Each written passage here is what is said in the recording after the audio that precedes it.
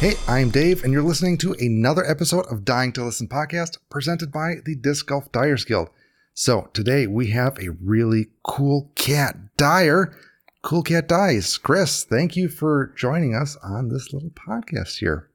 Hey, Dave, thanks so much. Excited to talk dyeing with you, and really excited with the mission of the Dyers Guild, kind of spreading knowledge all throughout the dyeing community. So I'm really excited to have you on, and we have a lot to talk about and something special for learning. So we will mention that later. But let's get down to our regular, boring program. So, do you play disc golf? I do. I do play disc golf. Probably a common answer. I think I haven't found a dyer that hasn't played disc golf. There was a period of time where I had to take a break due to injury. Might have something to do with why I got into dyeing. So what got you into disc golf? So I came up during the pandemic, one of the COVID dyer boomer people, but not immediately. My friends and I, we held on to ball golf for a while until all the ball golf places got wise and figured they could start charging double, triple what they normally were. And we were looking for a cheaper hobby. Golf's already pretty expensive. And so we transitioned over into disc golf. What does disc golf mean to you, and why do you like playing disc golf? Yeah, so for me, it's really about kind of focus and being able to hang out with my friend group. My disc golf friend group is really one of my most diverse friend groups. We have like 3 or 4 people with PhDs in it. We have people that do all sorts of day labor jobs and stuff like that, firefighters, and everybody in between. It's a true melting pot, and it's really fun to get out and get everyone's opinions on the state of the world and everything, and just huck some discs at some baskets. So were these existing friends, or did you make friends because of disc golf?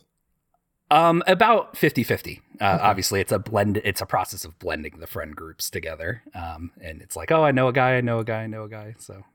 So did you convince your friends, or did your friends convince you to play? I think for me, it was a mixture of both. I got my brother, who's a much more gifted athlete than I am, starter set. And then I got not a starter set myself. I purchased 3 discs for myself to kind of go out with him.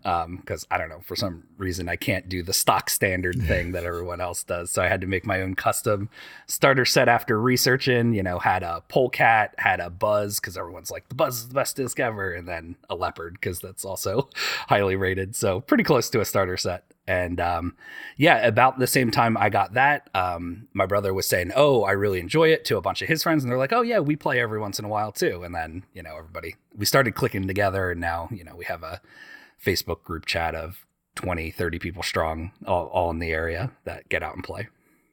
That is awesome. My friend convinced me to play disc golf, and I'm glad he did, because ta-da, here I am where I am now. Yeah, that's an awesome journey. So what got you into disc dyeing? So I'm a big researcher. I'll research any hobby before I go into it, and I'm the type of person that'll go all in. So when I was getting into disc golf, I was on Reddit, again, researching what's the first 3 discs I should buy, and on the regular disc golf dyeing or the disc golf Reddit, you'll get people who post dyes occasionally. So I was like, oh, that's kind of cool. Put it in the back of my mind and didn't really think about it too much. At some point, somebody in my friend group's like, yeah, I tried this out. I had he had a Berg and took, I think it was like alcohol dyes, and just kind of used like a dropper to just like splatter effect it all over his disc. And it was like, oh, that was pretty cool. Add some color onto it. And I just wanted to give it a shot as well. So I went out off of Amazon, didn't know where to buy stuff. Got the like ProChem bold color kit or something like that. And then took it away from there, did my first dyes, and then took it away. And then after that, though, I just did a few discs for me and my friends. I injured my shoulder while playing disc golf. I tore my rotator cuff for extremely bad form, work on your form, everyone. That's my tip number one. And I was out for about 6 months there, recovering from it. And was like, I want to stay involved with, all my friends. So I'll start dyeing discs for people. That's awesome that you got into disc dyeing. Bad that well, maybe it's good because that's what got you into disc dyeing. So yeah, definitely what took it to the next level from like every once in a while thing to doing it much, much more, getting more practice in. Yeah, absolutely. Do you remember the first dye that you did? I did. I have the disc. I can show you as well for the viewers at home. It didn't sell. I didn't give it away. I kind of wanted to keep it as a memento. It's probably 2001, so almost 2 years old at this point. Quite faded. Shaving cream dye here. And it is a leopard because I liked leopards. You'll notice a theme, a catty theme. I tend to gravitate towards things with cats on them, things with cats in their name. I probably have or bag every cat related disc in the world. So I dyed it on a leopard. I did the shaving cream dye. You'll notice there's a ton of white on that disc. Because I was like, I need to ration out my dye. I can't use too much of it. So I was like really ginger on the sprinkle and stuff like that. And then when I pushed it down, there was a bunch of air bubbles and other snafus on that particular dye. But yeah, that was the first step in shaving cream dye. Well, I feel like unlike most people, you were rationing out the dye. I feel like a lot of people like, that's not enough dye. I'm going to put a shit ton more on this mound. Well, and I mean, this was my first lesson in dyeing. I mean, I learned from every disc I dye. The blue and red was so overpowering on this disc and all the first discs that I did. It's just, you have it. If you're thinking about trying to balance it out, those colors are so much more potent. And you can really blow out a disc's kind of design by putting way too much blue or way too much red on it. And did you say that you started out with ProChem? I did, yeah. Yep, the ProChem little starter pack thing on Amazon. Nice. Again, I researched and everybody's like, "Oh, ProChem's the best." It was I got in probably about 9 months after everyone who had nothing, in terms of good-ish resources. And so people were pretty established on, ProChem's the stuff to go with. You can try other things. iDye Poly's okay, but like, it's where you want to go. Did you buy ProChem when they didn't label it as disc golf dye and it was dispersed dye? Yeah, it was in little baggies, and I think it was it's ProSperse is the polyester blend of them. So yeah, and then they did that whole rebranding, and I think you could probably go to their site and just use the ProSperse dyes if you wanted to. But I don't think the colors are any different. Yeah, have you used iDye? I have. I use iDye Poly Black for my hot dips, which I'm changing over to Onyx but I mean, hot dip material lasts for pretty much ever, so it'll be that for a while. I tried out a bunch of the different colors. There's iDye has what? It's a gunmetal or something like that. Mm-hmm. It's some sort of like silvery type thing. I don't do much with it, but I've mixed it up before to test it out and see how it works. Gotcha. Have you ever used iDye Brown? I don't know. I don't think I could. For the longest time, I never shopped at craft stores, so it was whatever at the whim of big Amazon, unfortunately, and. Several things are bad when you shop at Amazon. Mostly is sellers will put things up as like iDye Poly, and it's not iDye Poly, which means you will be returning that unless you want to dye discs. So it's that like little distinction. I've not used their brown specifically though. Gotcha. Do you remember your second disc that you've dyed? It was in the similar fashion. I did 3 shaving creams right in a row. I think I maybe even did them all in like at the same time, which was bad from a learning perspective because they all came out roughly the same. But I gave the other 2 to my friends, and they gladly hucked them. I haven't seen them out on the course in a while, so they might have gotten shelved or thrown into a lake or something like that. Permanently shelved. Yeah. In the river. What other dye methods have you tried or experimented with? So I'm very much a generalist. I approached this hobby with I want to try everything. Because how are you going to know what you like to do unless you try it? Mm-hmm. And I've gone through the evolution. I started off with shaving cream, went to, I think it was white glue beds. Then like I tried a hand cut stencil. I've tried everything under the sun. I truly don't know if there's a dye method that I haven't tried out yet. That is awesome. Yeah. With all those methods, 2-part question. What is your favorite method? And do you think you have a signature style? I'll go with the signature style first. I don't. And I just try to be a generalist and try to be okay at everything or pretty competent at everything. It's what the jack of all trades, master of none. I'd say some I'm pushing pretty close or there's some that it's easier to get good results. Would you say that you're a copycat? I would probably. Yeah. I really use the Instagram save for later collection button on people's stuff. I'll see something cool. Boop, I'll snag it for later, and I'll try to evolve it in some way. I think that's an important part of the artistic process is you don't want to necessarily copy verbatim unless you're trying to do that. Mm-hmm. And in some people's styles, they're so unique that like it's going to come off as a copycat either way. A couple of dyers come to mind with that. But yeah, I've started gravitating more towards Floetrol, using Floetrol just in general. Not so.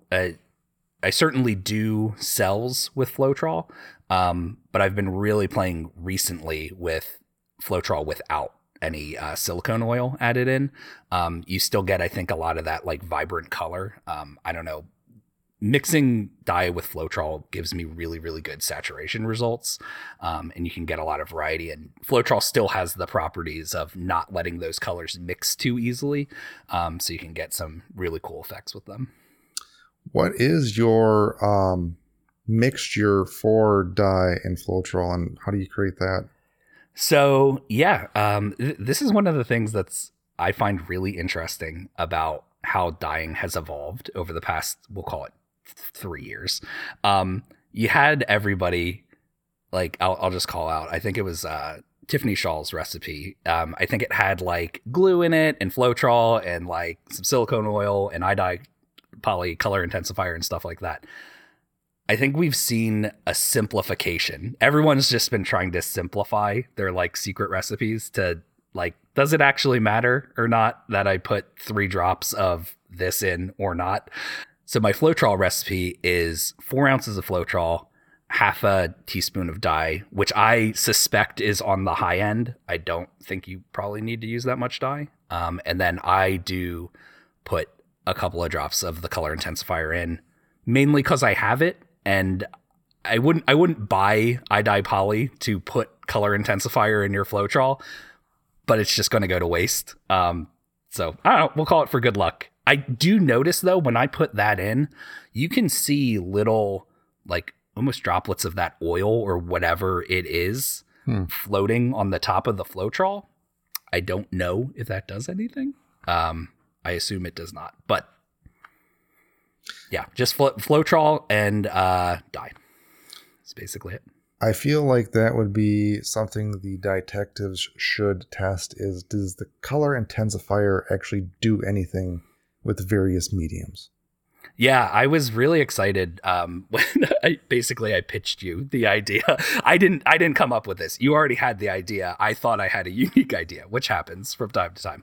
But I was really excited that you're kind of tackling that, we'll call it like the Mythbusters space. I think that's how you can get a lot of advancement and a lot of simplification, which just as you simplify things down, like if somebody thought they needed glue and Floetrol and all this stuff to do a Floetrol bed, but all they needed was Floetrol and a little bit of dye, which is what my recipe is. That lowers the barrier entry. It gets more people experimenting, and it really advances. Absolutely. So for your Floetrol, do you mix on demand or do you put them in containers? If you put them in containers, what size? I mix them on demand currently. I find that part of the disc dyeing process to be the most annoying. So my dad was up at a Dick Blick art supply store, and they had 16-ounce bottles on clearance. And I was like, buy literally everyone. So I am going to start mixing up big batches. Part of this was I have lotion that I mixed 2 or 3 years ago at this point, and it is as sharp as the day it was. So I don't think dye really degrades, at least in lotion, and probably not in Floetrol in the ways we maybe think we do. So yeah, make a big batch so you don't have to do it ever again. And then again, that lowers your barrier to dyeing a disc. If I don't have to come down here and prep dyes for 30 minutes before I dye a disc, and I could just squirt some stuff into bed and go, I'm going to dye more discs, and cooler things are going to happen. Yeah, no, I totally agree with that. That's prepping everything is the annoying part. That's not the fun part. And it can take a while. Have you noticed any issues with Floetrol just sitting there over the years? The reason I ask is I feel like some people say that they get like little boogers or goopers in there. And some people like to strain the Floetrol to not get those in there. There's definitely Floetrol boogers, as we'll call them, gross term for it. But I know exactly what you're talking about. It does describe. I don't know what Floetrol is. If I had to guess, I would guess it's just acrylic paint. It's acrylic paint with some other properties mixed in. So I think that's probably just like dried or congealed like acrylic paintiness. That's how Floetrol kind of performs if you've ever let a Floetrol bed like sit for a couple of days. Like it feels like you're pulling off paint. So, and it makes sense because it's an acrylic paint additive. So you would assume it's roughly the same thing as what it is. So I don't know what the secret sauce is. It's probably some sort of oil or something that they put in it to make it not blend together. So are you just using Floetrol for beds, or do you use it in any other way to dye a disc? I just use it for beds. I will put down Floetrol. This is another advantage that I really like about Floetrol is the sustainability of it. If you're careful or not putting too many colors in, you can dye disc after disc after disc in Floetrol. And you certainly can in other methods as well, like glue beds and stuff. It tends to lift up most of the dye and you can reuse some of that. But I found Floetrol to be one of the more economical ways to dye a bunch of discs in a row. Maybe not so much if you're doing like one disc a weekend because the bed would go bad. But you can, if you have a cool bed, you can generally kind of revive it over and over again. You can put more Floetrol on top of it and kind of like redo the bed, and then all the other stuff will bubble up through if you're using silicone oil. So how many times can you reuse a bed, or do you average using a bed? The max I've done is 6. I suppose you could do more. Again, I'm a little skimpy with materials in general, so I try not to mix. I use those big Ultimate Franklin Frisbee discs to dye Floetrol. Sometimes I'll use like a 9-inch cake pan, but those take probably about 16 ounces of Floetrol to like before they're like filled up, and then once you put a disc in, you're risking maybe overflowing. So I tend to go on the lesser side of things. So I generally only use about 16 ounces of Floetrol when I mix up a bed, which is like 4 little mini solo cups. Gotcha. What methods do you use for Floetrol to create your patterns or designs in the bed? So I've been using Floetrol recently, very much how I've seen people utilize glue beds, where they'll put down their like stripes of color, where you kind of make like crisscross. You basically make a bunch of X's of color, and then you can like kind of manipulate the disc and roll it around, and you'll see like your center blob moving around, and it's going to start like long swirling. And yeah, just trying to do that. When I do cells, I generally will do a pour cup, or I'll cut the bottom of a solo cup and pour in over and over again, and let it kind of seep and ooze out as it breaks that surface tension. Nice. Do you ever do like chameleon cells? I have tried it. I have not figured out the timing, or it might be a thing of like I'm using too little Floetrol and I have to squish the disc down too much. Every time I've done chameleon cells, the like cell webbing part has come out really blurry. And I was talking about earlier, I'm in a basement here and it's pretty cold. So like, and I need to, I think, do all the prep for the chameleon cell. I haven't tested this yet. Flip on my heat lamp just to get the whole bed warm, then do my swipe, and then try to get it. Because it's really hard to see where you've dotted oil while doing chameleon cells, if they're not starting to form cells pretty immediately. Yeah. So obviously you use a heat lamp. How long do you typically let the bed sit under heat, and do you even know what temperature roughly? Yeah, I've hit it with a temperature gun. I get somewhere around 120 to 140. I don't know if we can see it here. I have a monitor arm, and I have my heat lamp on that, and it can adjust up and down, so I can get like if I'm trying to develop cells, I'll squeeze the arm down and let it sit really close to the bed, so I'm sure it's cooking to almost boiling. Like I'll sometimes come down here and I'll see steam rising off of it, but that's if I want to. I'm a very impatient person, and from what I've listened to this, you are a similar way. Yes. So I just crank heat on things.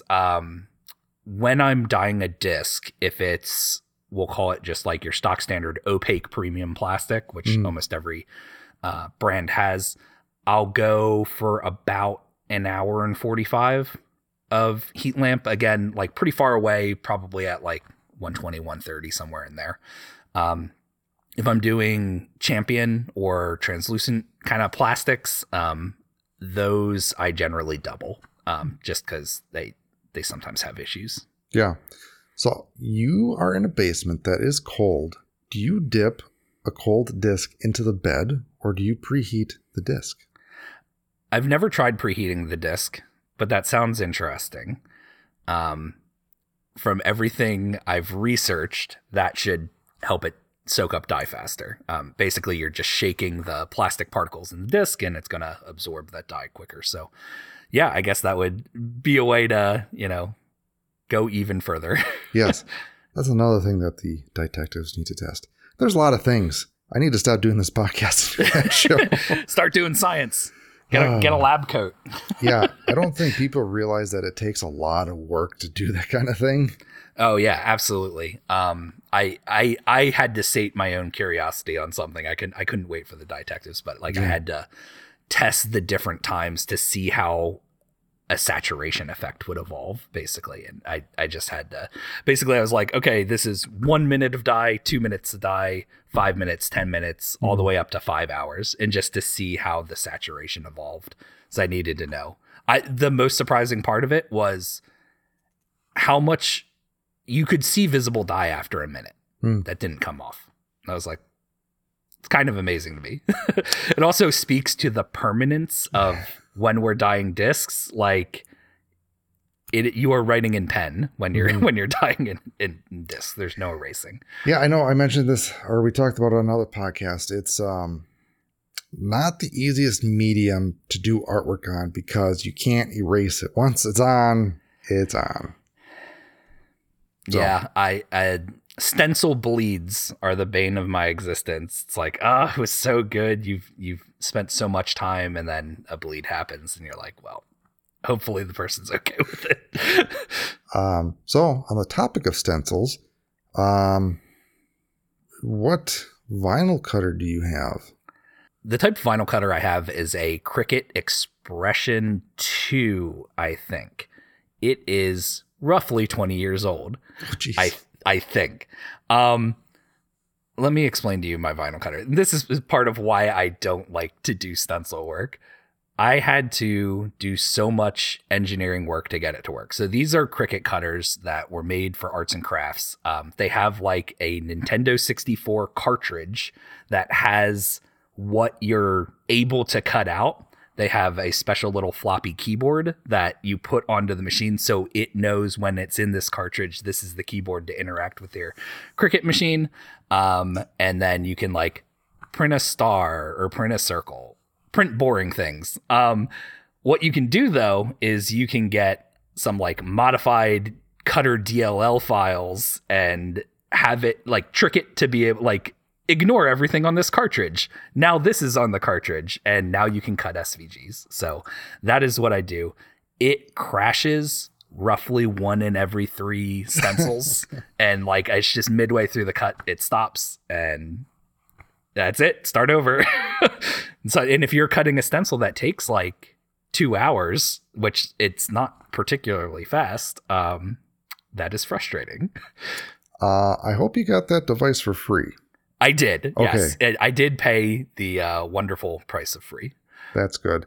Yeah, I feel like you jailbroke that old version of the Cricut. I think you might. Well, do you like doing stencils? Here's what I will say about stencils. I think it can produce and frame some of the most interesting art you can put on a disc. You can only do so much with like glue beds and stuff like that. So if you're truly trying to like make something, I'm not going to say stencils are the best because there's definitely really cool non-stencil discs that you can dye, but a lot of people ask for things they like, and you can't like abstractly through Floetrol dye, I don't know, a sports team logo on a disc. So it's kind of what the market demands sometimes. I don't like doing stencils though. They take a lot of work. If you mess up applying it to the disc, there's a lot of parts in the stencil process that can go wrong.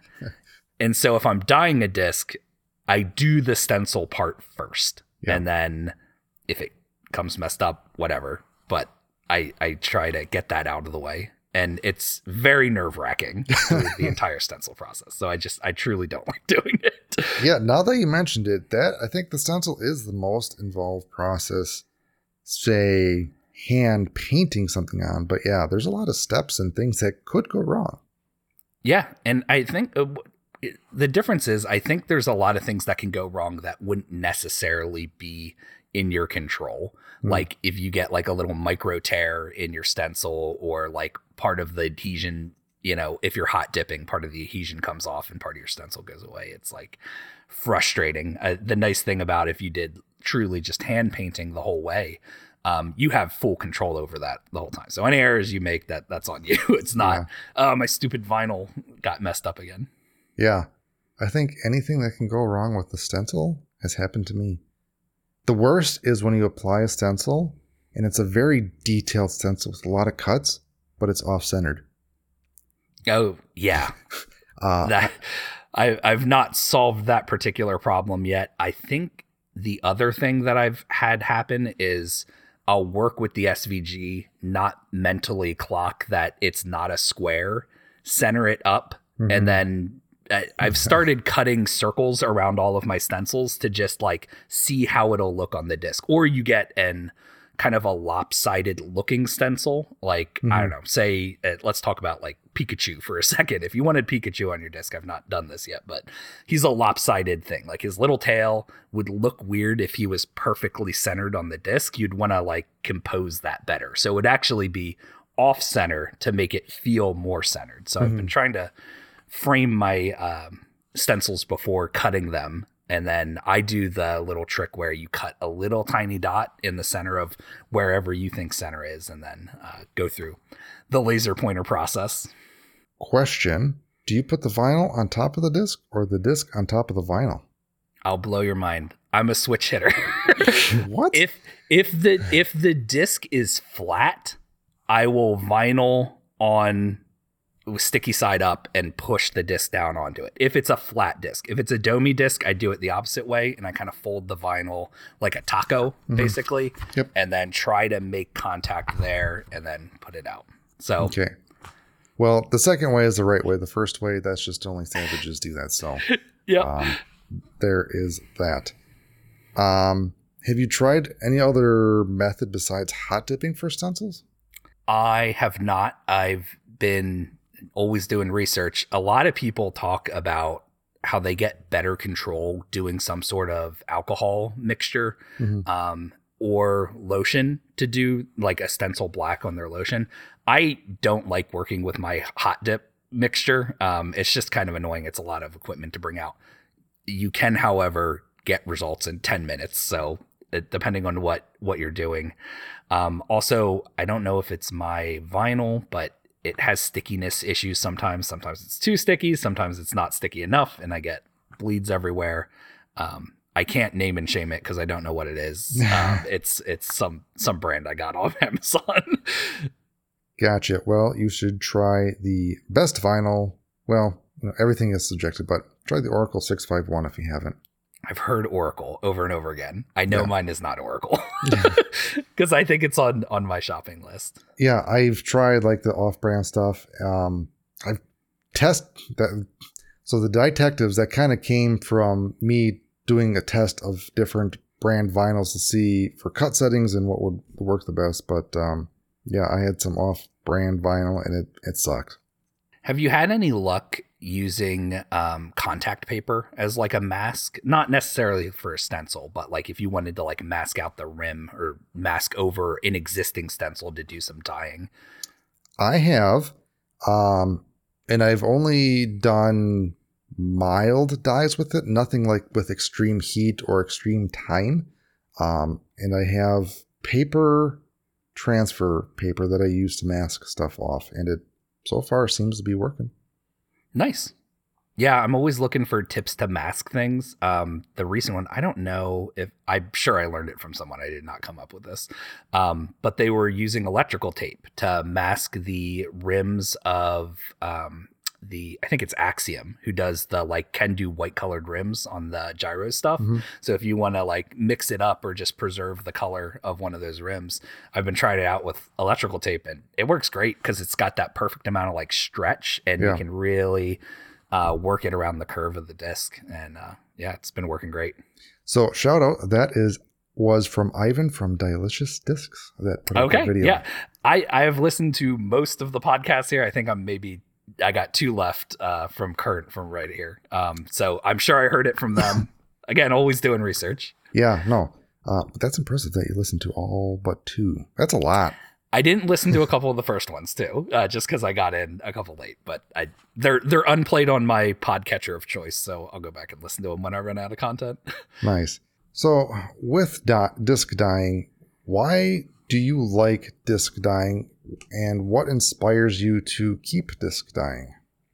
So one of my motivations for starting disc dyeing in general is I was in therapy at the time and working through some issues with perfectionism, where, again, from doing so much research, and I was the kind of person that had to get everything right and suffered pretty extreme anxiety when things could possibly go wrong. One of the things I worked with my therapist as, I mentioned disc dyeing as this could be a possible outlet where I can try to fail more intentionally. So as I've been working through my journey of learning this skill, there were a couple of rules I put in place right away. One was anything that touches dye is getting posted on my Instagram at some point. It maybe doesn't get posted right away if I think I could save it or something, but that's one of my creeds. You can go back and you can actually see a pretty, I think, evolution in process. Like the first 15 are really rough, and then you start getting a few hits here and there. Like, oh, that's pretty cool. And then, I think most of the stuff I've been, it's not to say I don't do any failures.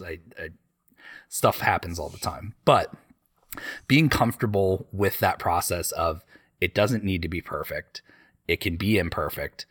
I think one of the things, and this is gonna, if there's perfectionistic dyers out there, this will come to it.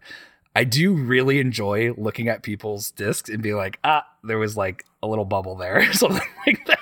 And that's just for my own acknowledgement. And that would really bug me before, but it's just part of the process. It's what's there. And it's becoming comfortable with, you're probably, as the person that worked with it, because you're so close to it, the only one that's ever going to notice it. And I've given discs to my friends before, and other people I've done commissions for, and it's like, oh, I know this is like messed up here. And they're like, oh no, this is the coolest thing I've ever seen. It's just like realizing that you're probably your own hardest art critic and you can push past that. That is awesome that you are doing that, because disc dyeing, I can definitely see be hard for a perfectionist, because I don't think you can ever get a disc perfect. There's always going to be something, some little thing. And like you using this as, I guess, call therapy to get comfortable with that, that is awesome. And congrats for you on doing that, because I know that getting out of your comfort zone is not easy. So again, kudos. Yeah, thank you very much. Yeah, it's been a huge help, a huge tool in the tool bag, and has opened up other doors and in leveraging my perfectionism for good and not for it owning me. Yes.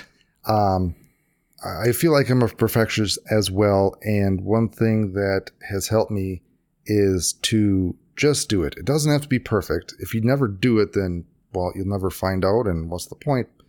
Just do it, fail forward, learn from your mistakes. Nothing's going to be perfect. It's probably going to bug the fuck out of you, but you'll learn to love the randomness and chaos sometimes of disc dyeing. Yeah. Practice makes progress is what I go for. Not practice makes perfect. Nothing makes perfect. Perfect happens accidentally. Serendipity. So there's a lot of luck involved in perfect. That is a great quote, that perfect is an accident. Sweet. So what is the hardest part of disc dyeing, and what is the easiest part? So the hardest part for me is like the preparation and the cleanup, the boring, chory parts of disc dyeing. The waiting is only half hard for me, waiting around for the discs. I'm lucky enough it's off screen. I have a ranch style house, and I have a disc golf basket in my basement that I can put out to 40 feet in my basement, granted with a low, like 8 to 10 foot ceiling. So I'm a good spin putter. But when I'm waiting for something in bed, I'll go over and practice my putting game. So that's cool there. The easiest part is just sending it, really. That would have bothered me before. I would have wanted to make sure like the bed looked perfect, and like, especially when doing like glue, like swirl dyes and stuff like that. It's like, oh, am I over mixing it? Do I need to throw this bed out and start over? I will say I've never thrown out a bed. I don't know. It seems wasteful. I'll send something and see what happens and learn from it that way. I'm not the type of person that my Floetrol bed looks weird. Because who would know? There's been beds that I have been like, this is going to look awful. And sometimes it does, but sometimes it's really cool. And there's literally only one way to find that out. That is very interesting. And with your perfectionism, do you have any fail stories or any memorable fails? I do. I have all sorts of them, and they're stacked up here. I would consider the first disc I ever dyed somewhat of a fail story. It just, like, there's so much white undyed stuff here. It just didn't come out well. It's so faded now, but there was like huge I've never liked shaving cream, but there's like huge gashes of not really color there. That was one that didn't turn out well. I didn't think about this at the time when I was making this particular disc, but if you've ever had the season Fall, it's a red, orange, and black. This is unthrowable for like half the year. Did not turn out how I wanted it. I think I made it actually around Fall too. I'm like, oh, I want like a Halloween looking like splotchy disc, and I don't know. It came out super bad. Didn't really like that. And this is kind of like the evolution of like how I approach failure nowadays. This is like a really muddy Floetrol bed. Like if you don't focus on the spin dyeing, that's how I kind of quote unquote saved it. But like it was a rainbow bed that I used 2 or 3 times at this point. And this was like the third one that went in. I was like, when you're looking at, I'm covering up the microphone with the disc. When you're looking at a bed or you're looking at dye that's mixed, very rarely does it look exactly like what it would dye to your disc. That's one of the tricky things when you're working with color, is all of your blues, if you mix them all together in solo cups, would look incredibly similar. So when you're looking at a bed, you have to kind of trust that your dye's working properly and will actually be different colors. So like this was an example of one of them that like it looked a little muddy, but I could still see very clear splotches of color. But by the time you like squish the disc in and it kind of does a little more mixing right on the pan, it didn't really come out the way I wanted. There was a bunch of issues. Like there was like right here, like white on the outside where it just didn't make adhesion with the bed, and a lot of issues. But spin dyes fix a lot of things. And so you could do things like, put some cool rings to distract people from it, or like dye the back and make it all rainbowy. And like that's kind of how I approach it nowadays. So that was a disc that was like sitting around in my basement here for a couple of weeks. I'm like, I don't know what I'm going to do with you. I'm not posting you on Instagram right now. You're going to sit in timeout until I figure out what to do with you. And I have a couple of discs in that form at the moment. Well, I mean, you showed the discs, and I don't think they're necessarily fails. They're all good. I mean, I've had worse fails than those. But lesson learned, spin dyes fix everything. Absolutely. Love spin dyeing. I think you've said it a million times here. In most cases, it doesn't really feel complete until you've framed your disc up with a spin dye. Yeah. I was really attracted to just stock standard MVP discs for a while, just because they had that black edge and it just made things look great and framed and just was awesome. But I can dye whatever color edge I want on any disc of any manufacturer. So, what record player do you have to do spin dyes? Oh, that's a wonderful question. I don't have a record player. What? I am a very engineering person. I didn't make this. You'll get to see it. We call this Spindala. This is a photo. You'll notice some engineering work. This is a photo. Like you'd put something on it, and it's made to rotate at. I think Amazon clocked it at 1 revolution per minute, or maybe 2. You cannot dye discs at that. So what we did is we upgraded the motor onto it. And by we, I have no electrical engineering skill. A buddy helped me out with this. We upgraded the motor on it, applied a variable control circuit board to it. So it can spin at like, I think up to like 120, 130. It can spin very fast, but it has like no torque because it wasn't designed for that. So any pressure, if I like press down on a disc, kind of like stops and disengages it, which is not ideal for spin dyeing. And yeah, so that's what I use. I need a record player. I was too cheap to buy one. I tried all the thrift stores around me, and I think with the resurgence in vinyl, which I do have a record player for vinyl records that I have, I would not use it for disc dyeing, but like there was nothing in the thrift stores, and the stuff, it was like, oh, here's like a belt drive for like 120. And I was like, I'm not going to pay that. So I will just wait. And I made that for probably $60 all in, and it works okay. What is your biggest gripe about that? Mainly the torque. If you press down on it, it slows the disc. Super hard to center. I know you have tools for that. I don't know if it would work. I do have this like cork board that, well, one, I love that I could draw on this. Anybody who has a record player, just like draw a bunch of these reference lines. It makes, if you don't have a, what do you call it? The Dave's spin. Yeah, go for it. Dave's spin die jig rig. Available now at dyersguild.co. Yes.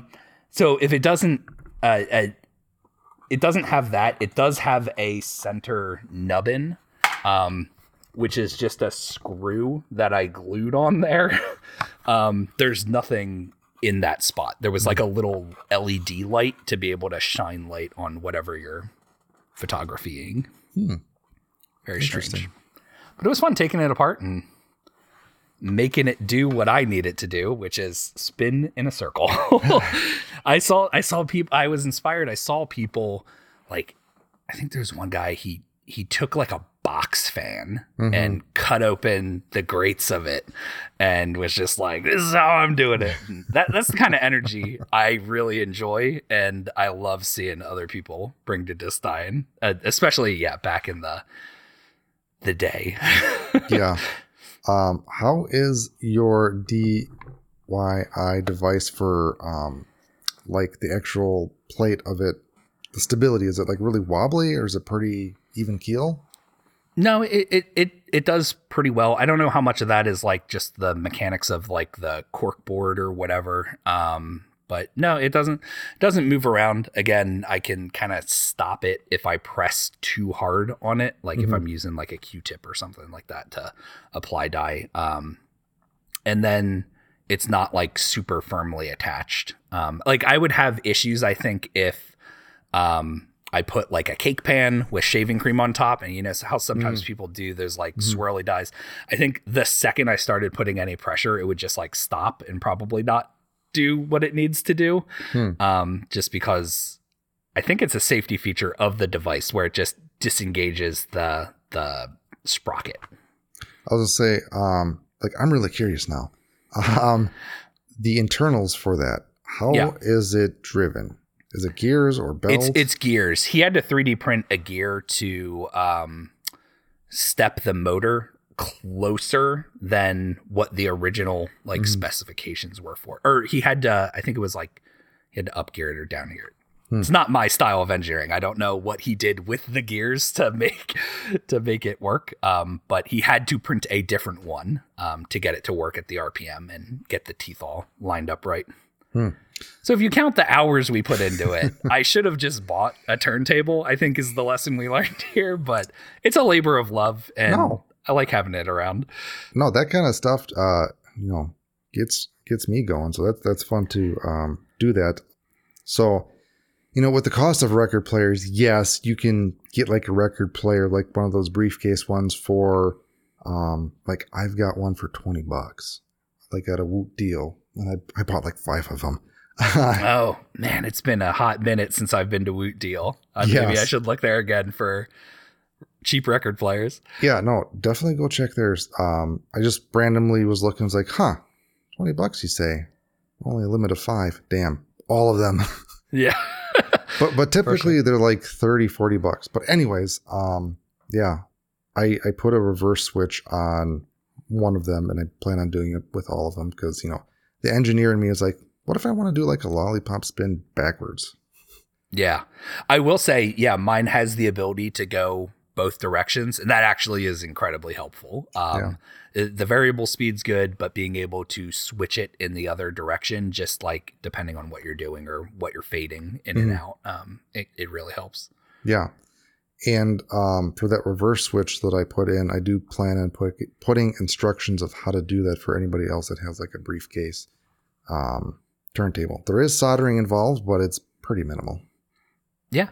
So those briefcase ones are belt driven. Is that correct? Yes. Okay. Yeah. So I guess mine's gear driven, which is probably, it's not, is that direct drive then if it's gear driven? I don't I know would the say mechanics. technically no. It is gear driven because I feel like direct drive it's a direct shaft from the electric It's motor. just the motors right there at the center doing all the work. Yeah. Mhm. And the advantage from what I understand is a direct drive. You can rotate it both directions freely without the motor being on. Is that the advantage it has over belt driven, or? I honestly don't know. What I have works for me. So, if it works for like some of the top professional spin dyers out there, works for me.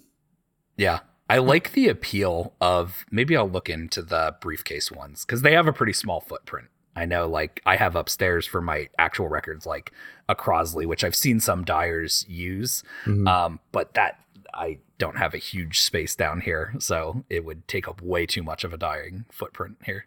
Yeah. I mean, for the price, it's decent. There's obviously some nuanced flaws that are not the greatest. And if you go pay more and get a quality one, it's better.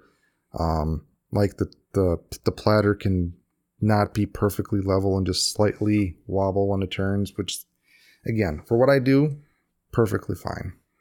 Yeah. We're not looking for pinpoint accuracy usually. Yes. And speaking of dye accessories, what is your favorite dye accessory?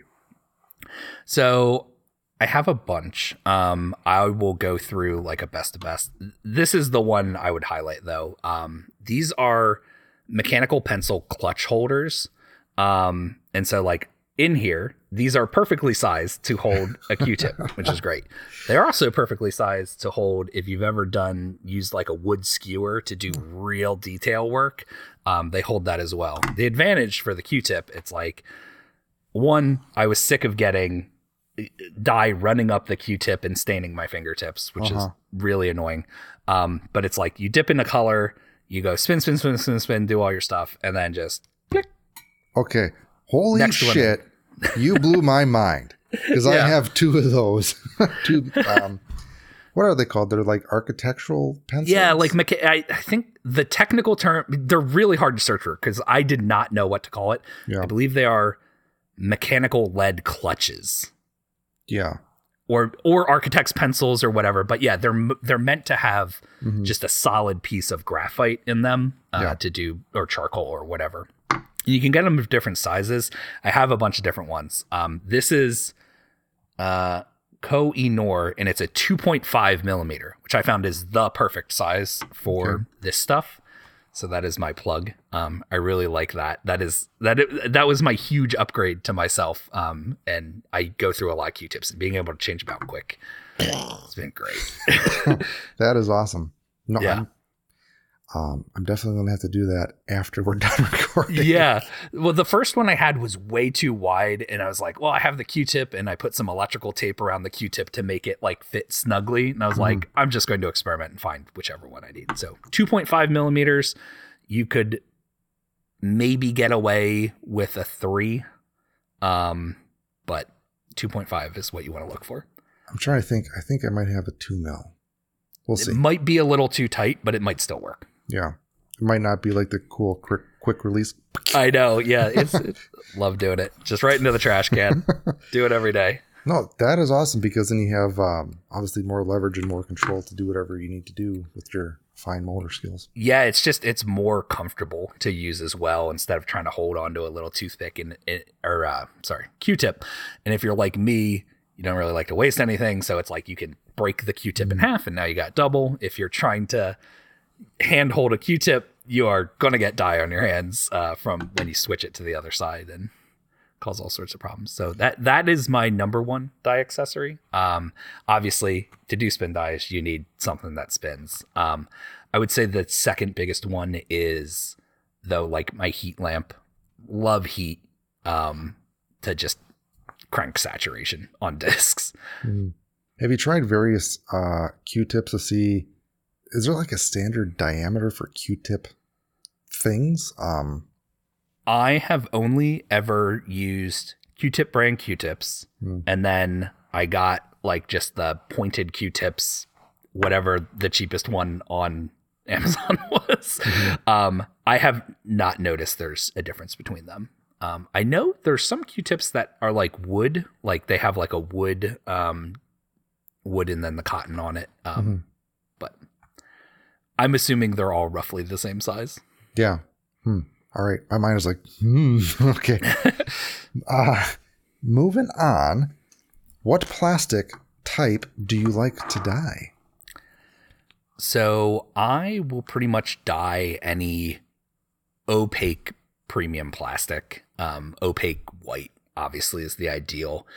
I dye a lot of Neutron plastic because all of my buddies that are one of my biggest sources of commission work over and over and over, repeat customers, are all gyro heads. So that Neutron plastic is great. I don't keep up with a lot of the dye or a lot of the disc manufacturing, so I didn't know for a while until I got a disc with it. Streamline plastic is the same, right? They're all the same, I guess, for them. It's Axiom, MVP, and Streamline. And Streamline's great because, I don't know, I'm not super sold on the gyro technology being a thing. It does make the disc look nice, and it probably helps the durability wear a little bit because it's that hard edge plastic. So I really like that. I also really like the Gateway Diamond. And they have Diamond HD now. It takes dye really, really well. I feel like Gateway is like one of the more slept on companies. They've been around for a while, but they got some cool stuff. And they got some cool molds as well. I throw a lot of Gateway stuff. Yeah. I don't want to say that's surprising that you picked Gateway because it is an underdog, I guess I would call it. Their plastic for dyeing, it's really good. Their molds, I have honestly haven't thrown a whole lot of Gateway stuff, but I know the Wizard is very popular. And you can get Gateway discs relatively cheap and affordable compared to some other manufacturers. So, yeah, that was the advantage of Streamline for a hot minute, but I think they're starting to climb up in price. But you could get Streamline discs for just like $2 or $3 cheaper than the MVP counterpart, and it was the same Neutron plastic, so it took dye super well as well. Yeah, well, I like your friend and friends, so that's cool. Yeah. I'm trying to think. I do a mixed bag. I have what is it, Terra? I have a Terra that I throw every once in a while. So I throw some MVP. I don't know why I like MVP/Axiom. Maybe it's the cool colors. Maybe it's the names that they give the discs. Whatever. They are very, they got that technical engineering theming, you know, like Teslas, volts, and whatever. So, yeah, well, whatever. I liked them before they were cool, so whatever. Yeah. So, what are your favorite colors to use for dye? I really like the neon kind of rainbow palette. It's great. The really bright colors just in general. Pretty much full stop there. What's really cool is I use for spin dyeing, I use a lot of the Quick Coat Worm Dip UV stuff. So not only does it get the benefit of being really neon-y colors, but when you shine a UV black light on it, it looks awesome. It's really cool. Nice. So, speaking of colors, we have an announcement, I guess, for this podcast is you created, I would consider, the first official course on the Dyers Guild website on color theory. So, if anybody would like to learn more about color theory, like everything you would need to know for disc dyeing specifically on color theory, you can head to the Dyers Guild website and look for courses and look for the Cool Cat Dye course. So I think it's like a hour and 10 minutes, but it is very in-depth. And like I said, you will learn everything that you need to know about that. I guess, do you have anything you want to elaborate on that course? Yeah, sure. So I'll go with some background of why I created the course. Why I created the course is my brother wanted all of his discs dyed different shades of teal, and there's not like a great teal color just right off the bat. There is now. I think there's a new ProChem mix of like aqua teal or something like that. But there was nothing at the time that really fit his definition of teal. So I started mixing similar colors together to try to get that color. It's like, well, does like neon key lime and forest, or does neon key lime and meadow get us anywhere? Or like, how much blue do I need to put in? And there was a lot of experimentation, and Plug Out to, at the time, you had just released your stencil to kind of like hexagon pattern. That's like a really great like color tester palette. So I used like 6 of those squares trying to find, or 6 of those hexagons to try to find the teal. So I really got interested in expanding your color palette and being able to mix together different colors and kind of showing the potential of that. So I boiled it down in the course. Over 2 days, you're going to get really, really comfortable with mixing colors together. Kind of the magic of what we do during the course is we take just 3 colors, and we're going to have it over here. You take 3 colors, and you're going to get the like outer 2 rows of this disc. So like you start off with like a red, a yellow, and a blue, and you get so much variation just by mixing different ratios together, playing around with the exposure and the saturation.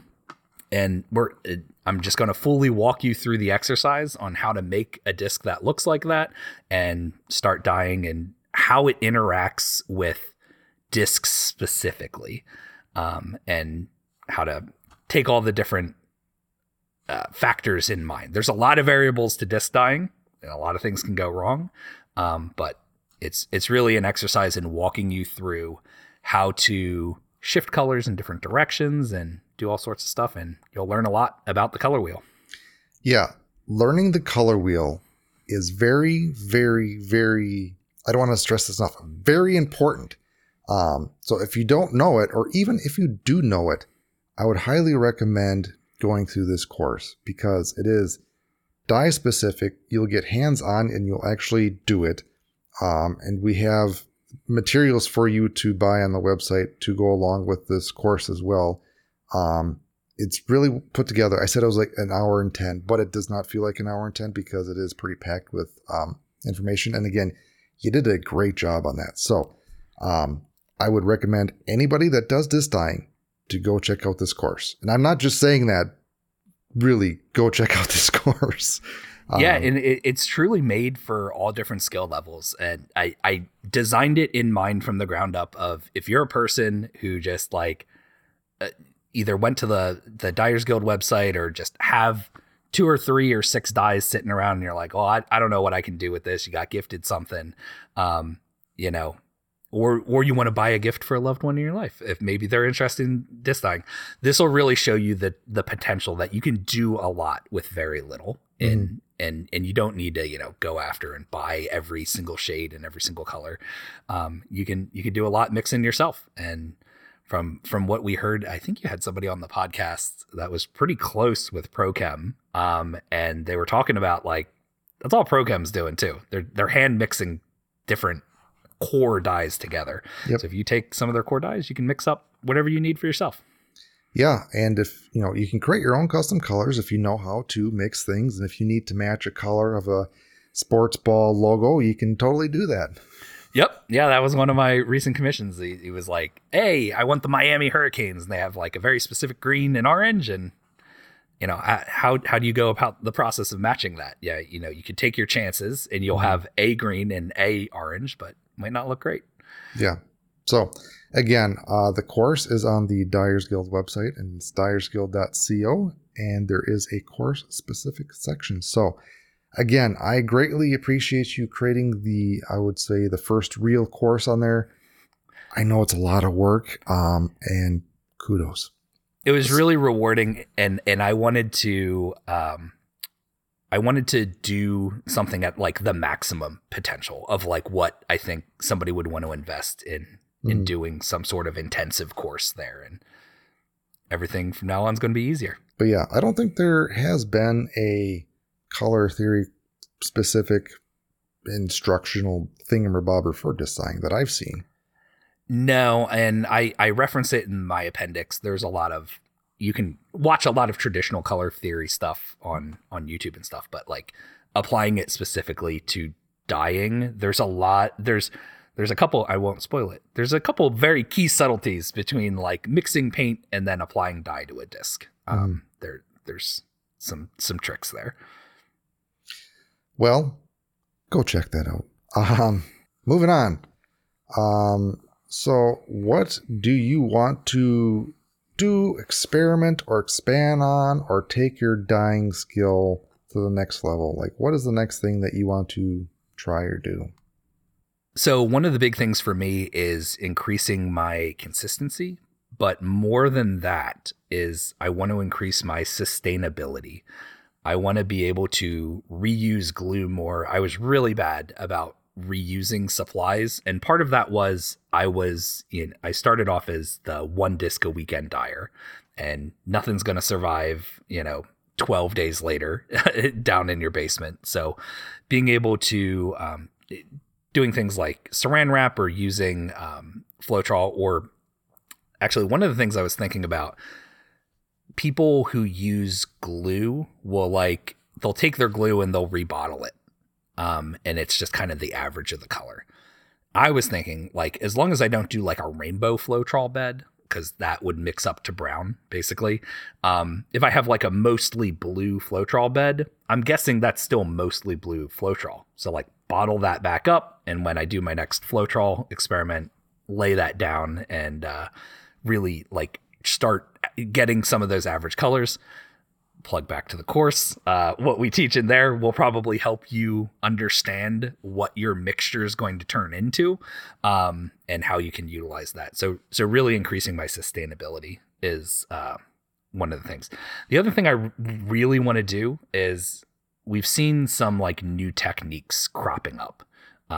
Like chameleon cells are like kind of new. And I mean, some of this is like, we'll call it borrowed from other versions of art. I don't know if chameleon cells came from like the acrylic pouring world. Maybe they did. I get all the same Instagram reels everybody else does when you follow a lot of art channels, but trying to develop out like a new technique and just really experimenting it. So like I have a peanut butter jar and I drilled a bunch of holes in it and pour Floetrol through it and see what happens out of it. But like trying to develop out that like kind of next signature look. So I know you said I don't have a signature style, because any signature style I would do would feel like it was in some way copying somebody else, or at the best just kind of like merging two styles together. It's like, oh, you're the person that does like Floetrol swirls in the center and then masks the outside and does spin dyes on the outside. And it's like, if I had a signature style, I would want it to be truly unique. So trying to push towards that.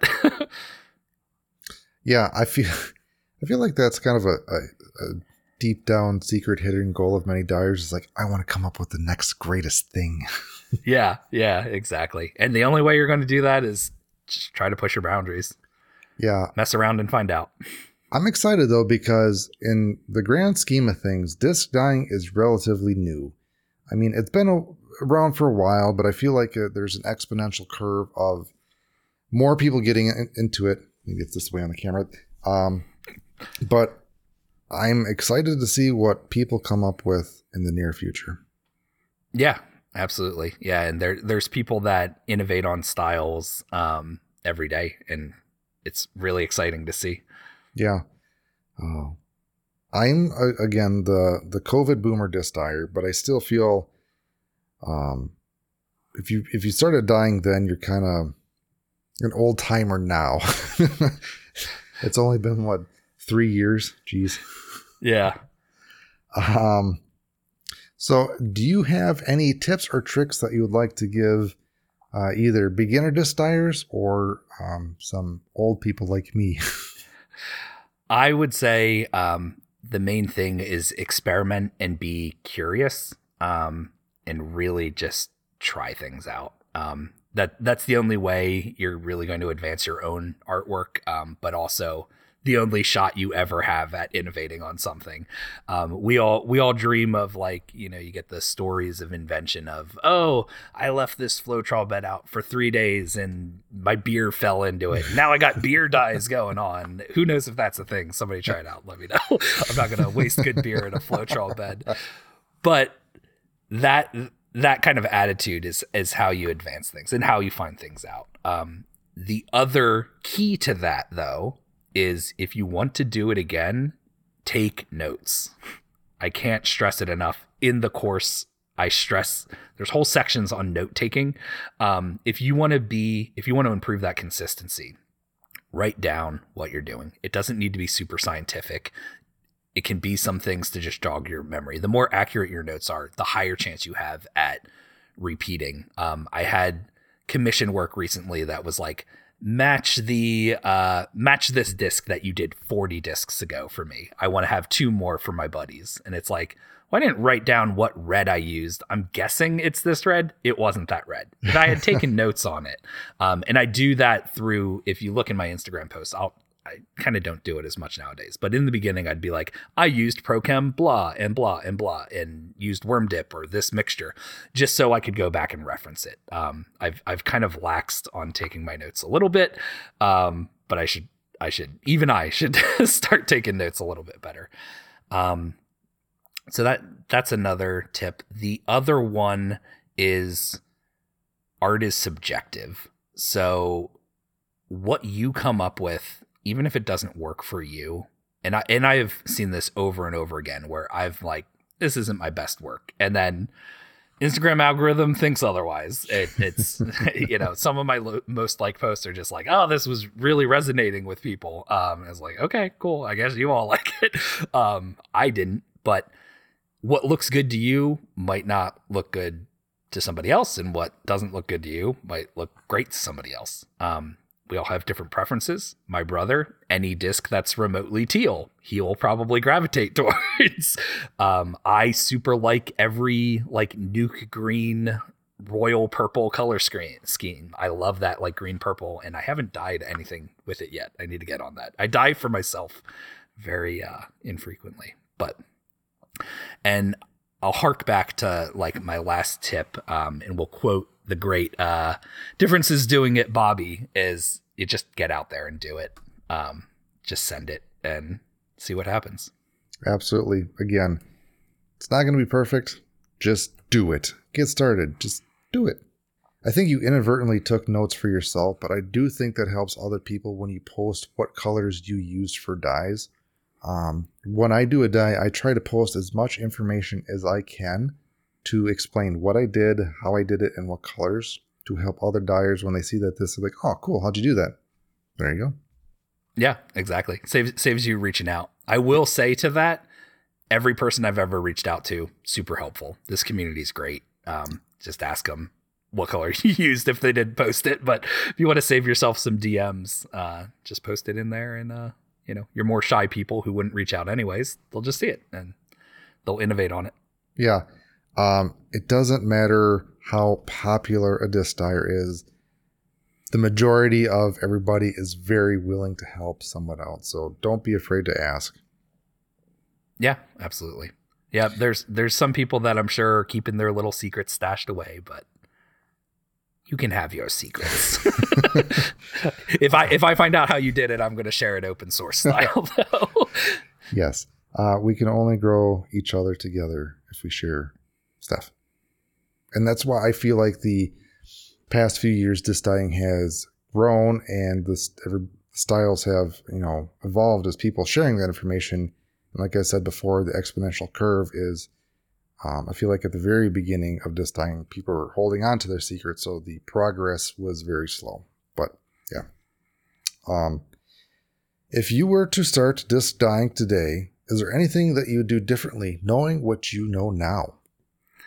I think the cliche answer to that is, oh, I wouldn't change anything because I'd be a different person, blah, blah, blah. But yes, absolutely would invest in a heat lamp ASAP. If you want, I think pretty much any style of dyeing, with the exception of shaving cream specifically, can benefit from just heating the disc up.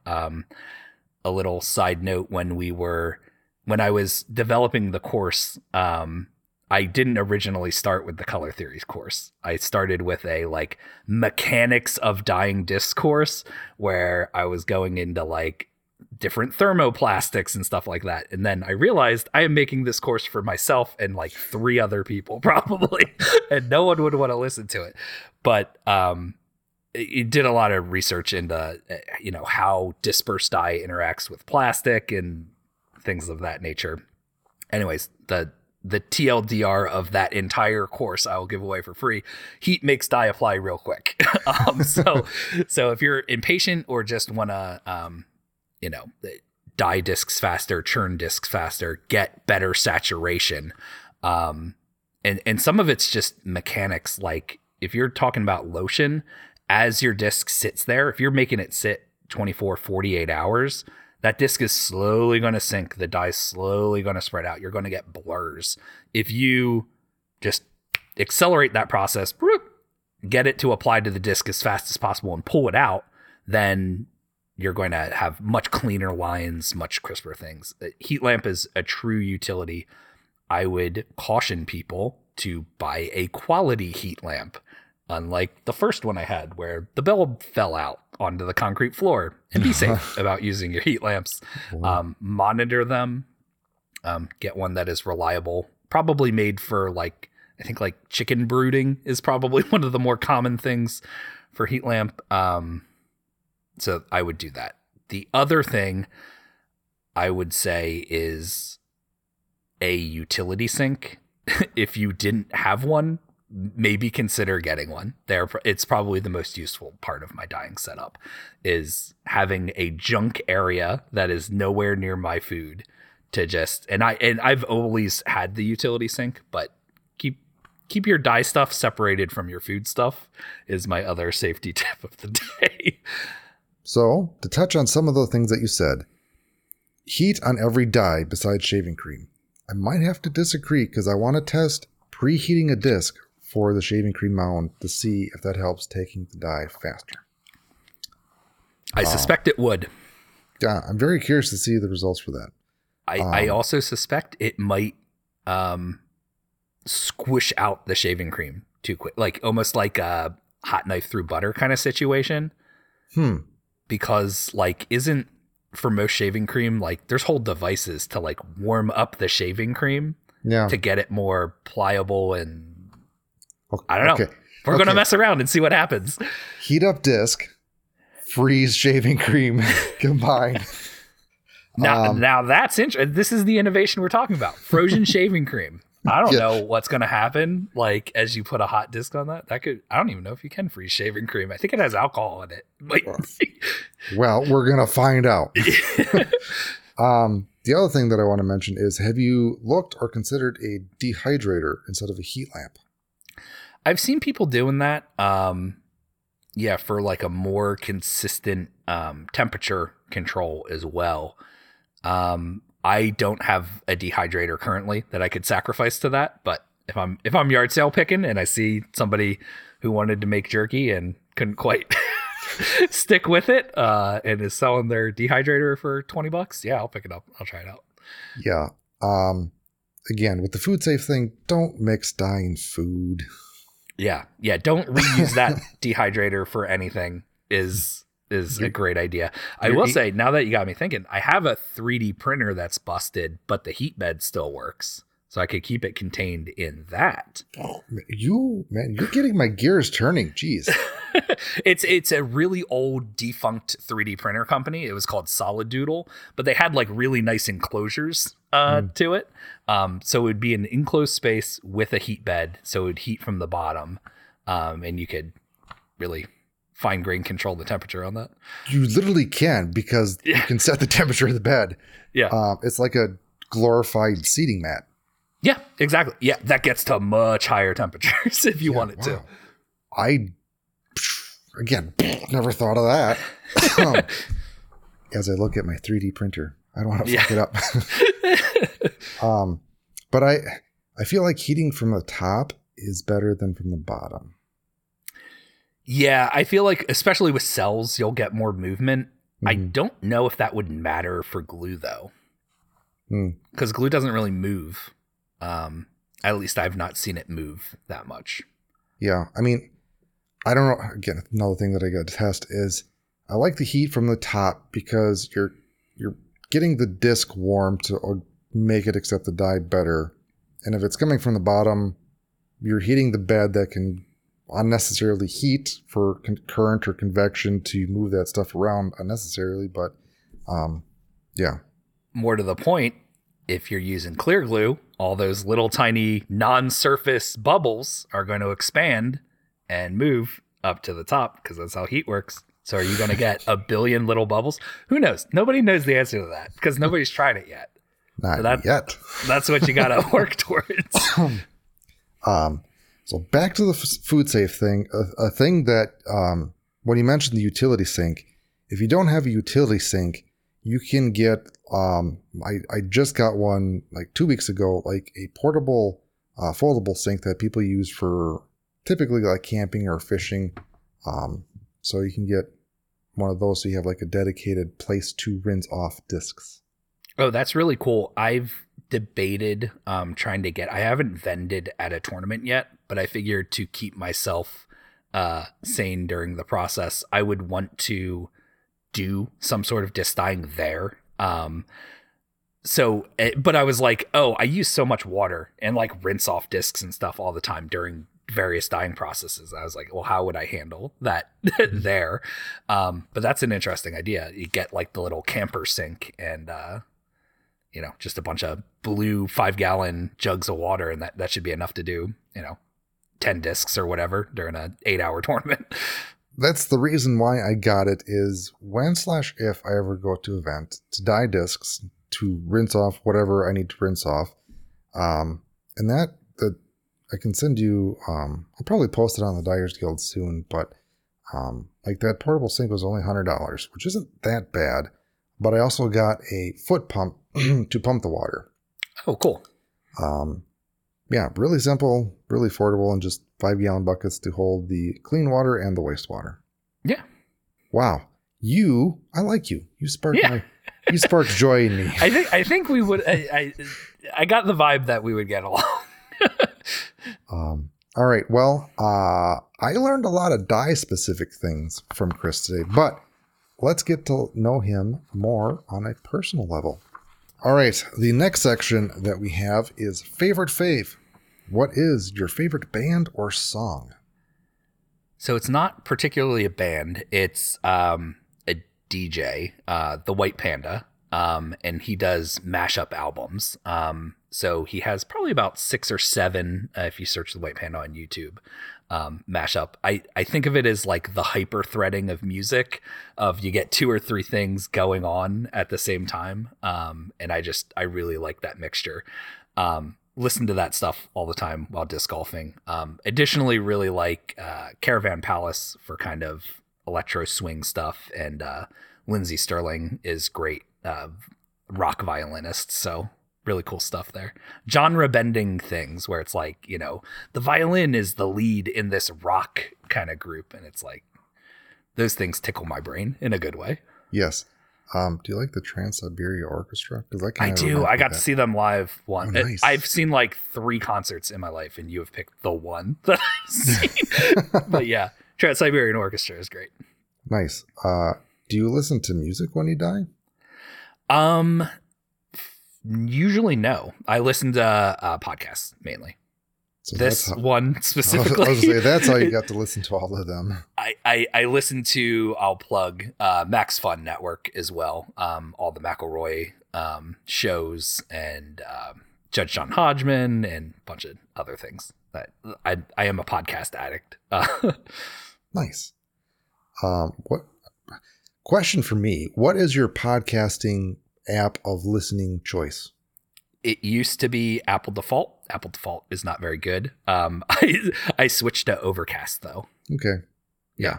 Overcast is a really nice one. It has some of the more advanced features of like you can cut dead air, and like it manages what you've listened to much better. So yeah, Overcast is awesome if you are listening to this and looking for another awesome podcasting listening program thingamabobber. Podcatcher. Yes, Your that. podcatcher of choice. That's a weird name. Just podcast in general. Yeah. It's What a is a radio pod? show. What are we casting? Whatever. What is your favorite food? My favorite food, definitely sushi. I love it. Philly rolls, really, really good. Just like straight pieces of fish, sashimi. Love that. Spicy tuna. There's not really been a sushi I haven't liked yet. Nice. Do you have a favorite place that you like to get that? There was a place I'm pretty close to Philadelphia. It was called The Pod, the POD. Had really cool vibes. I don't know if it's still there. It's been a while. But it had like Samurai Jack playing on like all their screens at all times. Has like it's like a pure stark white restaurant with like neon glowy colors and stuff. Really cool place down in Philly, and sushi's pretty great too. So Nice. Where are you located? I'm about an hour north of Philadelphia now, in the burbs. Yeah. Right on. Yeah. What is your favorite beverage? I am a Coke Zero addict. I will drink that forever. If the apocalypse happens, I will be the guy in the grocery store looking for that last 12-pack of Coke Zero. What is the difference? I guess I don't know, but what is the difference between Coke Zero and Diet Coke? It tastes different is the best way I can describe it. Diet Coke is definitely more acidic. It has like that more acidic twang. I will also say like my second favorite diety Coke product is Coke Diet caffeine-free Coke, because it is way more acidic. So it's either I want like a mellow acid water experience or really tuned up to the max. Huh. I guess I never tried Coke Zero before. Yeah, that's good. So besides disc golf and disc dyeing, what other hobbies do you have?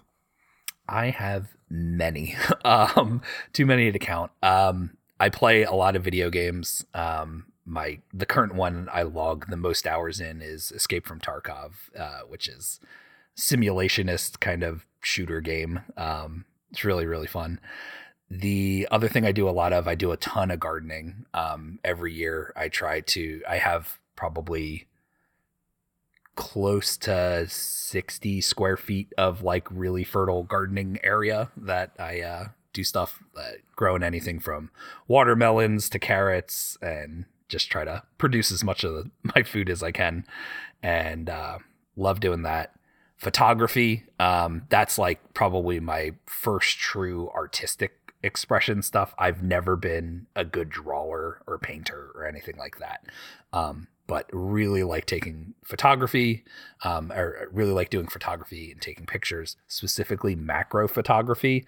So like hyper zoomed in of like bugs and dragonflies and stuff like that. I love dragonflies. So doing photography, and yeah, That's tons of awesome. hobbies. When are you going to start your garden this year? Like what time of year do you typically start? It's about now. Yeah. So I have one of my experiments this year with gardening is I overwintered some pepper plants. So pepper plants like green peppers and hot peppers. I made a bunch of hot sauce last year. Peppers are perennials, but up here in where I'm at in zone 6 or 8, I'm not really sure. They would die off in the winter and go to crap. So what you can do is you can trim them down, like you would prune them down to basically like they're like Y branches and stuff like that. Took them into the basement so they go dormant and like stay cool. And apparently if you keep watering them like every 2 weeks and they get some like bounced around sunlight, like my basement has like these glass things that let a little bit of light in.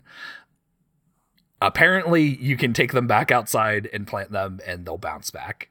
So that's my experiment this year.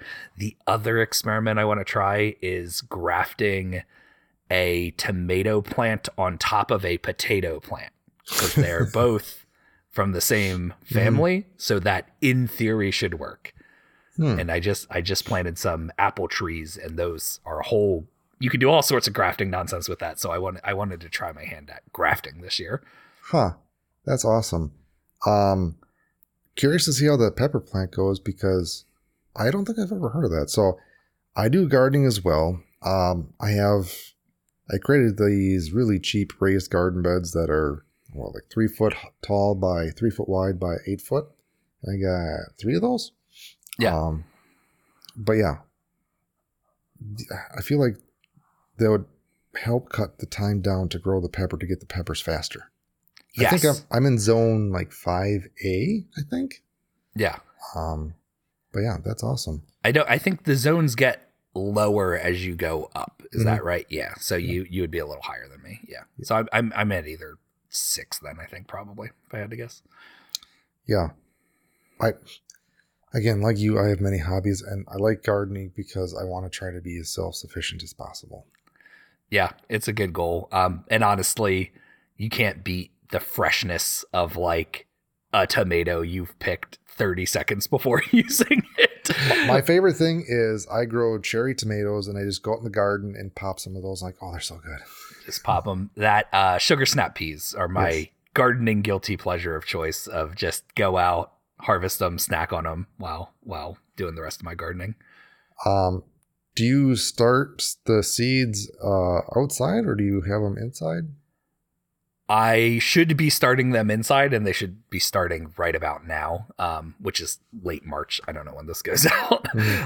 But a lot of my stuff I direct sow. I've been doing a lot of potatoes recently, just because I like potatoes, specifically purple potatoes. And potatoes are interesting because they're like kind of meant to just like, you could just leave them out there over winter, like just leave a couple and they'll come up next year. Nature is good. I like shooting around the Jeff Goldblum life finds a way. I know people talk about like not having a green thumb or whatever, but like you almost have to actively work against it at that point to not get things to grow. Yeah, it's not necessarily that hard. Yeah. Unless you completely forget about it for like a couple months. Yeah. All right. Well, this isn't a gardening podcast, so we're going to move on. Next section, Leap Perfect Hole. What has been your favorite course and or hole that you've played so far? So there's a really interesting one by me called Bootleggers Cave, I think it's called. And they are the home of the bootlegger basket. So in Pennsylvania here, we're in kind of Appalachian country. This and moonshiners and bootleggers and all that's kind of steeped in here. So bootleggers is neat because it's kind of the terrain you get around here for most disc golf courses that sometimes go off the beaten path, where there's a lot of like Appalachian rock mountain formations. This course is probably more rock than trees, and it has a lot of trees in it as well. So there's some really interesting holes, and they have these bootlegger baskets, which is a tire, an old rubber tire as the bottom of it, and then they have normal chains and stuff to kind of help catch it. But they are definitely these homemade type baskets. So there's one hole, I think it's like 5 on there, where it's an elevated basket where they've drilled into just a solid piece of rock. So it's an elevated basket all around you, crags and rocks everywhere. Super easy to just have a disc like slide under the rock and go into a cave basically there. But you are death putting up onto a rock that if you miss, it is going to hit stone, probably roll away, and you're not going to have a good time. But just it's a super cool course in general. That sounds like a really fun terrain to play disc golf on. Yeah, it's interesting. There's another hole on Camp Olympic. It's kind of up near Allentown, and it is again big rock in the way, and your shot there is throw a thumber 90 feet in the air to kind of grenade lob up to the hole. I don't know how you get there that's not up and over the rock. Nice. I also feel like those type of trains would be dangerous What was that movie where the guy had to cut off his arm because he got stuck in there? Oh, yeah, like 72 hours or whatever. Yeah. Well, that's awesome. Yeah. Next section, dream date. If you had to pick a pro disc golfer to play around with and hang out with, who would it be and why? I think I would go with Scott Stokely. Specifically right now, if you follow what he's doing right now, he's over in Japan. I think he's touring out of the country for the next 3 years doing disc golf outside of the US. So he's having a blast right now, apparently. But he just seems, he's been around the game forever. So I feel like the amount of stories you could have in around with him would be awesome. After my injury, which I got while throwing backhand all the time, every shot I did was backhand. I didn't have a forehand. Gravitated towards his videos he was the forehand distance. He still has an amazing forehand. So his form videos, how he explains and teaches. He's a teacher as well, right? So how he explains, how you want to think about the mechanics of a forearm. Just really gravitating towards that. Seems like a really genuine person as well. When I first kind of learned about him, he was playing like a skins match, and it was like he was going to donate all of his skins money to, I think it was autism awareness. And it was just like, that's a cool vibe. Honestly, I donate all of my disc golf stuff to charity as well. And I'd say he was a pretty big influence on switching to that mindset of, just use it to spur on and help other people. That's awesome. Great choice. And I didn't realize he was out of the country for going to be that long. Interesting. Yeah, he's been. It's at least this year. And I think I heard him say it several, but we'll see. I'd love to go out of country and tour. I don't know, like Sweden. That would be awesome, right? Yeah. Per square footage of disc golf, it would be awesome. It would be. All right. Well, I know I've learned a lot and my mind has been blown today, and I hope you had to have taken something out of this podcast. So what Chris will be doing is raffling off a disc. So if you want to help support him and his dying habit, you can buy this lovely disc for as little as $1. So I know I said supporting him, but what he is going to be doing is he is actually going to be donating all the funds and proceeds for this disc to a few charities. So, Chris, if you want to explain a little bit about this dyed disc and what charities this will be going to. Yeah, absolutely. So keeping on brand for Cool Cat dyes. So we got the Sugar Skull, candy skull cat, and spin dyed a little bit on the back there. But we have this disc here, and it's everything I dye goes out to local cat charities. The specific one I work with is called Stray Cat Blues, and they do a ton of great work around here. Just to plug a little example of what they did recently around Valentine's Day, there was a cat around here that got shot by an arrow, and they looked for this thing for 8 days. Most places I feel like would give up after a very short period of time if you heard that story. But these people are super dedicated. They do a ton of great work and trap, neuter, release, but also getting adoptable kittens out to forever homes. And all 3 of my cats came from there. So that's awesome. So I know I knock on cats a lot. I don't hate cats. I actually do like cats. So, if you want to help support a great cause and get an amazing dye disc that I would highly recommend you throw if you win it. But wow, that is a really cool dye. It's like hypnotizing. It's really cool. A lot of this detail work is done in the Worm Dip UV. So if you shine a UV light on it, a lot of the flowers really pop in that UV. It's really cool looking. We'll get some good pictures up.